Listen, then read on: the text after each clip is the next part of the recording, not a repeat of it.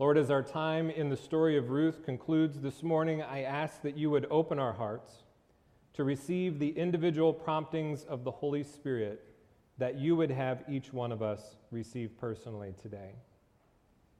And today, if we cry out in emptiness, I pray that you would hear our prayer. And if we long for hope that eludes us, wait patiently at our side. And if we are in need of redemption, may we confess and receive it. And may we recognize your redemptive work in our lives and respond with appreciation and joy for new life and new beginnings that only you can offer to us. Amen.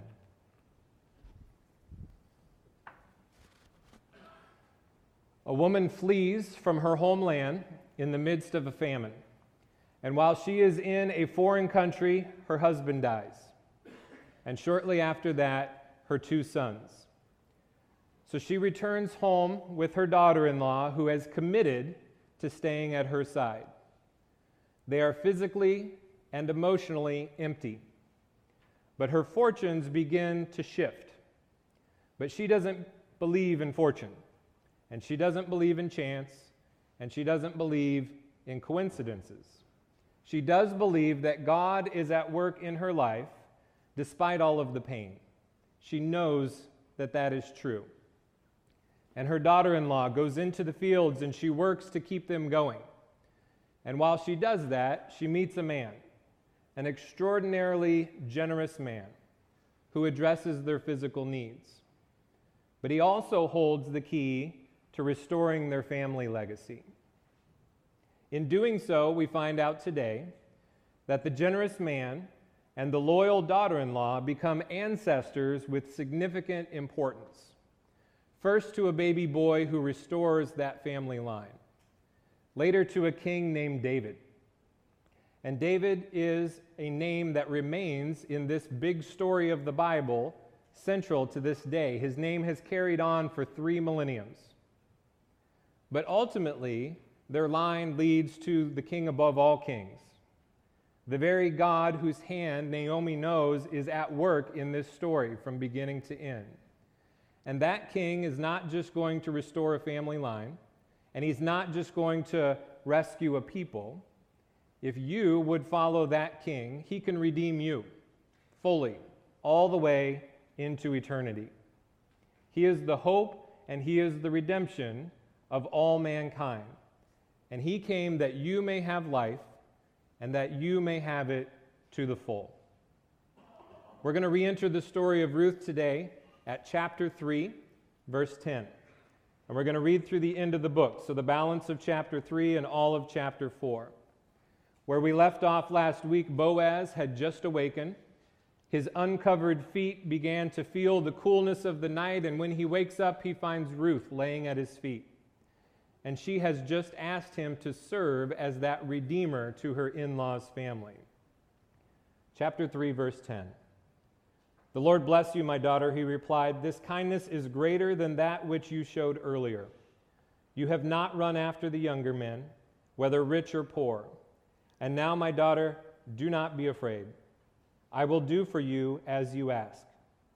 All the people of my town know that you are a woman of noble character. Although it is true that I am a guardian or kinsman redeemer of our family, there is another who is more closely related than I.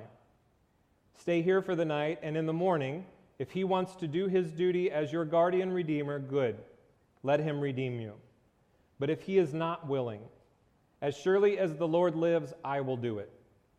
Lie here until morning."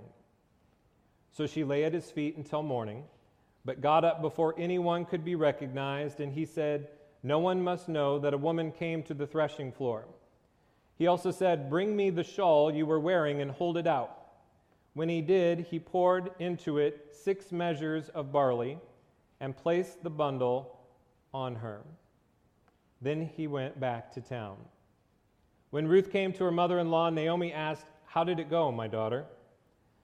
Then she told her everything Boaz had done for her and added, "He gave me these 6 measures of barley, saying, 'Don't go back to your mother-in-law empty-handed.'" Then Naomi said, "Wait, my daughter-in-law, until you find out what happens, for the man will not rest until the matter is settled today." Chapter 4. Meanwhile, Boaz went up to the town gate and sat down there, just as the guardian redeemer he had mentioned came along. Boaz said, "Come over here, my friend, and sit down." So he went over and sat down. Boaz took 10 of the elders of the town and said, "Sit here," and they did so. Then he said to the guardian redeemer, "Naomi, who has come back from Moab, is selling the piece of land that belonged to our relative Elimelech.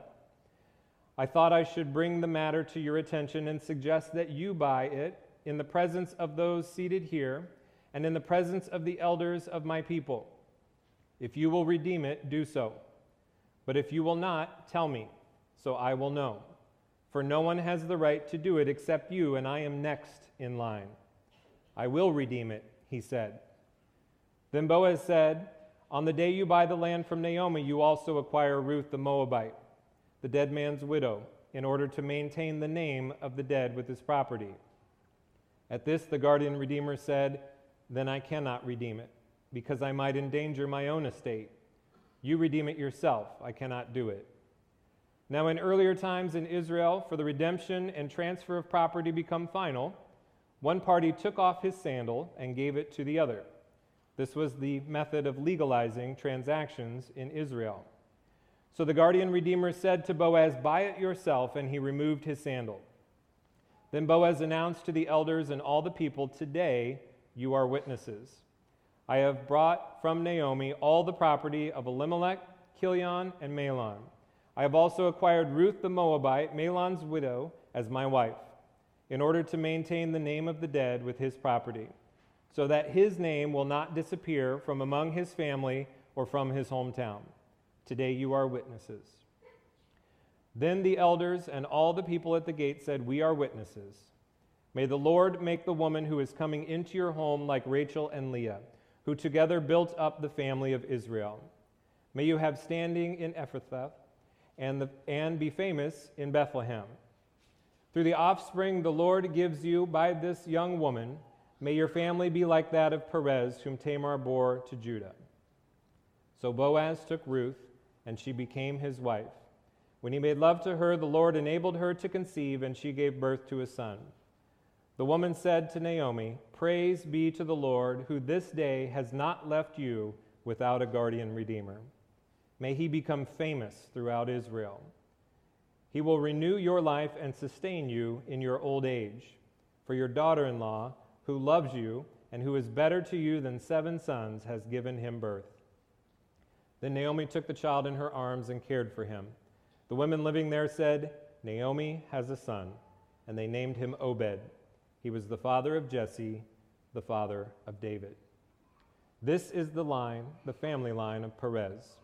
Perez was the father of Hezron, Hezron the father of Ram, Ram the father of Amminadab, Amminadab the father of Nahshon, Nahshon the father of Salmon, Salmon the father of Boaz, Boaz the father of Obed, Obed the father of Jesse, and Jesse the father of David. Friends, this is the word of the Lord. So throughout the book of Ruth, we have been recognizing Ruth's loyalty to Naomi. And in chapter 1, she shows that by committing to staying by her side when she is in a state of emotional emptiness. She provides for her an anchor that is no longer there for her in the death of her husband and of her sons. And in chapter 2, she goes to work in the field. She's seeking to fill that physical emptiness. And in that time, she meets Boaz. Boaz is going to play a significant role in the restoration and the redemption of this family line through his generosity. That is the opportunity that is before him as we shift from the scripture last week into what we have read this week. And we mentioned last week that Naomi had shifted her attention to Ruth. She has begun to look out for Ruth and wants to make sure that she is provided for, but Ruth remains committed to Naomi. So Boaz, who's already recognized and talked about her loyalty, is impressed again by her continued devotion to her mother-in-law and her willingness to set aside her own personal interests to make sure that her mother-in-law is taken care of. And the first thing he says today in the passage is, you could have run after much younger men. And you could have sought out your own long-term personal security. But knowing who Boaz is and the position that he is in, he presents herself not only as a worthy bride, but asks him again to spread the corner of his garment over her, to claim her as his wife. And he says also, or she says to him, serve as that kinsman redeemer. Redeem the family line. So he recognizes again her character and says, yes, but there is someone else that is first in line to do that. There's another family member who has more of a right to that role than I do. But he says, one way or the other, you are going to be redeemed. If he does not, I will do it myself. And that big hole that's been in Naomi's life since the beginning of chapter 1, the lack of a family legacy and the lost potential of an heir and the uncertain return of their family land to the family, as unlikely as it seemed at the beginning of chapter 1 on the road from Moab back to Bethlehem, is nearing its restoration. It is about to happen. And if that wasn't generous enough, he is going to again gift her with an extraordinary amount of grain. So we talked about the big bucket last week that this gentleman is pouring grain into. This time it's the seah, the second one below it there, but he gifts her with 6 measures of that, which is actually more than he gave her the first time. We talked about the first time 1 to 2 pounds a day might be what a worker would expect, and she went home with much, much more than that. Today, it's 60 to 95 pounds of grain. So Boaz, again, already being very generous to say, I will redeem the family line, is filling their physical emptiness once again. 2 to 3 times that noteworthy amount that she was given the last time. And Boaz is an honorable man, so the next day he goes to the city gate and he starts to move on these promises that he made to her. He is going to take the appropriate steps. He's going to do this in the right way. And he goes to the city gate, which is where they conduct business, and he gathers the elders and he gathers the witnesses, and he openly gives this opportunity to this unnamed relative to act as the kinsman redeemer. And the man says yes. And then the man says no. And why did he change his mind? If the man is going to redeem the line of Elimelech and do that through Naomi, that's a much smaller ask. She's advanced in age, she's not going to have any more children, and his commitment is very short. And if the land comes with it, that's to his advantage. He is building on what he has accumulated for himself. If he marries Naomi, and all he has to do is provide for her to the end of her life, that is a short-term commitment. If it's Ruth, it changes significantly. She's much younger. There's the possibility that she would have 1 or many children, and that starts to divide up the inheritance that he has for his own children. So instead of a short-term taking care of an older woman and then accumulating all that came with it, it's a chance that he walks away in this scenario with less. So the potential redeemer is willing to serve in that role if it's in his interest, if it's profitable for him. Naomi is not an obstacle to profit and to property. Ruth is. Naomi is not a long-term investment. Ruth is a long-term investment. So he wants no part in that potential role as redeemer. And if you remember the first chapter, when we talked about Orpah, when she decided to take the more practical role, maybe the easier road, the author of this story does not speak down on this man for making that choice either. Orpah was given the opportunity to go in a different direction. This man was also, and he takes it. But like Ruth, Boaz will be recognized for doing the extraordinary. He's going to go above and beyond what anyone would anticipate that he would do. So last week we heard Ruth make that request, something that was not traditional to us, to put the corner of his garment over her to claim her as his wife. And this week we get a handoff of sandals. I don't know that we're using that in our transactions today. It's a real estate thing. I'll have to talk to my friends that are realtors and ask them if they do the passing of the sandal. I think it's more the passing of the keys, right? But he's got an opportunity now to pass this claim that he has, the right that he has to this land and this woman, to redeem her, and he hands his sandal to Boaz, which is a transfer of that opportunity. Feet were very important in the Old Testament. They were a symbol of power, they were a symbol of possession and of domination. And this is a known story that we are familiar with Moses in chapter 3 of Exodus, acknowledging the Lord's lordship, God's lordship over the land in the story of the burning bush. Remember, he takes his sandal off because that land is holy and sacred and belongs to the Lord. So he removes his sandal in an act of subservience. There's a story in 2 Samuel where David is weeping and walking barefoot, and that shows humiliation, and it shows powerlessness. So shoes and feet in the Bible times are important, and these ancient real estate transactions included taking the shoe off and handing it to another, or one man lifting his foot off the ground while another man put his foot on the ground, literally setting foot on the property, and that symbolized an exchange of ownership. So in taking the man's sandal, Boaz now holds this right. He has passed it from himself to Boaz, and he can claim the land, and he can claim Ruth, and by association, Naomi. So our story starts to reach its climax and its conclusion. Naomi, who was once empty and bitter, has much more now than grain. We hear that in the final segment. She has a son. And her legacy has been restored through Ruth and Boaz acting as Naomi and Elimelech to continue the family line. You notice there in the scripture, when the women respond, they say, Naomi has a son. Not Ruth and not Boaz. Naomi has a son. And the family line is redeemed. Sons are critical. We've talked about that through the story of Ruth. They are celebrated and they are held in very high regard. And we hear Ruth in this passage not compared to one son, but to 7 sons. And 7 is an ideal number to the Israelites.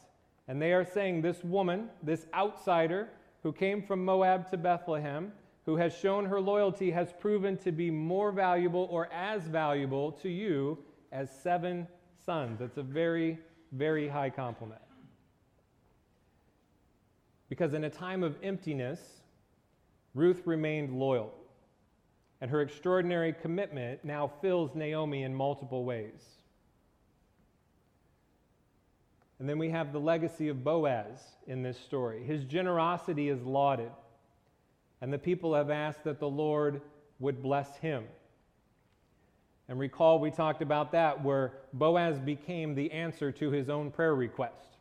We began speaking of that last week, the way he had asked that the Lord would take care of Ruth and would bless them, and then was given the opportunity to answer that himself.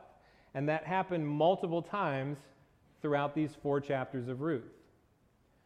First of all, we have the interaction with Orpah and Ruth in chapter 1, where Naomi says, "May the Lord show you the kindness that you have shown me, and may he grant you rest." And Ruth has found her rest, and we assume Orpah, staying in Moab and finding another husband, has found her rest as well. And then the rewards for Ruth. May the Lord repay you. May he richly reward you. May he bless you, were the prayers that were asked by the people of this woman, and those things have happened. And then Boaz, blessed be this man. May he be famous throughout Israel. And he is about to become famous. He is about to become very well known for the men that come out of his lineage. And that line is the last piece there. May their line and their lives be as recognized as some of these other significant biblical characters that are mentioned towards the end of chapter 4. may they be as big a part of God's unfolding story as Rachel and Leah and others. So we see in this story God's care for Naomi, and we see that because she has acknowledged from the beginning his sovereignty. And we witness Ruth's extraordinary loyalty, and we see Boaz and his generosity. And these things result not only in good things for them, but for God's chosen people. The whole people are impacted by their generosity, their loyalty, their faithfulness, and their acknowledgement that God is in the middle of all of this. And the book ends with the genealogy. Not quite this big, but this is the line all the way from Adam to Jesus. And we see some of the notable figures highlighted there: Noah, Abraham, and King David, who we just spoke of. So just to the left of David, we see Boaz, we see Obed, we see Jesse, and then to David. And then the line continues all the way to the King of Kings, to Jesus himself. So Ruth entered this story as an outsider and becomes the great-grandmother of David, who was the beginning of this dynasty of rulers from that family line that would rule over God's people. And then she and he are members of the line of the prophesied Messiah, all the way to Jesus. And the outsider in this arrangement, in this kinsman redeemer bringing her in as his wife, is now a full member of the covenant people of Israel. She's come from outside and is now inside and is woven into the story. In chapter 4, in that short genealogy that we see Boaz's name. We do not see Ruth. But if you read the genealogy at the beginning of Matthew chapter 1, you will see her name referenced as an important figure in the line of Christ.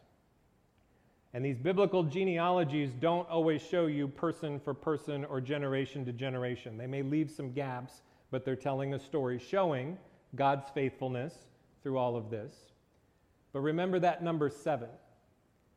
That in Israel, the number 7 was significant, and Ruth was seen as valuable as 7 sons. And if you look at the text, what position does Boaz hold in that genealogy? He is number 7. So that is a position of great honor where they are listing Boaz in that genealogy at the end of Ruth chapter 4. And the fact that the genealogy comes at the end of the story and not the beginning of the story prompts us to reflect on what just happened.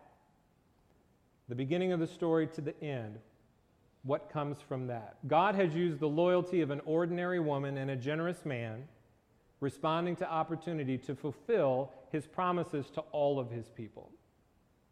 And fullness is realized from a willingness to act with extraordinary faith. So as we come to the end of the story of Ruth, I want to do 2 things with this verse in front of us. It's from John 10, verse 10. It says, "I have come that they may have life, and they may have it to the full." Is to think about our own journey from emptiness to fullness, to reflect. And if you picked up a sheet from the back table, the outline for today, those prompts are listed there, and I'm going to read them for those of you who did not. First of all, I want you to reflect on this, because the importance is not only that we hear these stories and that we think about these stories, but we decide or determine how are we going to act on this information. How are we going to act on this word from God? Because it needs to be more than something that we just feel good about a story. And we feel good for Ruth and we feel good for Naomi. So the first question is, where are you empty? In what parts of your life right now are you empty, and where are you full? To recognize both of those. And when perhaps you are experiencing emptiness, how are you seeking to fill that emptiness? Second question to recognize, where are God and the Spirit moving in and around you? Where is God at work in your life? How are you responding to his prompting and his opportunities? We heard the story this morning of the first kinsman redeemer, Are you in? Are you out? Are you kind of in? Does it depend on the circumstances? Does it depend on how it impacts you? Or if God calls and gives you an opportunity, do you go? Third question, where are you experiencing chesed? This is a word that we've used multiple times during the series, this extraordinary commitment and generosity. Where are you receiving that in your life? And where are you letting that flow through you to others? Who in your life is worth sacrificing for? And finally, will you allow God to use you in extraordinary ways for His purposes? Will you, not how will you. You say yes to God first, and then He tells you what He wants you to do. God will call you as you see fit. So I'm going to invite you in a moment to share your thoughts on those questions or anything that the book of Ruth has prompted you. As you ponder those, if you're more comfortable sharing it with someone near to you in the bench, that's fine. I do have a microphone as well. If you would be so bold to say, this is what I've learned and this is what I'm feeling from the story of Ruth. Maybe it's a simple declaration and a commitment to God that you're available, that you want to be used in His redemptive work. At the same time, I recognize that you may be the one this morning that is in need of redemption. Perhaps you need to cry out to God this morning and put a burden in His hands, and to acknowledge the difficulty that you are in and be honest about the hurt in your life. When the burden weighs heavy on us or those around us, we cry out for strength, for relief, for healing, and knowing, as Naomi did, that God is sovereign and He is faithful and He is in control. As we begin to reflect on that, I want to share one more phrase from that same book of prayers that deals with those hardships. And these are hard words to say, perhaps. But if we embrace God and trust Him at the highest level, would we be willing to say, if your all-surpassing power will be shown most dramatically through my weakness, I surrender to your will. And if your incomparable beauty will be most clearly revealed in my hardships, I surrender to your ways. And if your redeeming purposes will be most realized through my brokenness, I surrender to you. That's a hard prayer to pray, but maybe that's the spot that you're in this morning, where you need to hand it over to Him. So our prayer of response this morning is not going to be a prayer from me. It's not going to be a song that we sing together. It's going to be an opportunity for you to reflect on the words that you've heard from the book of Ruth and to share if you're willing, and then I will close this up with a benediction at the end.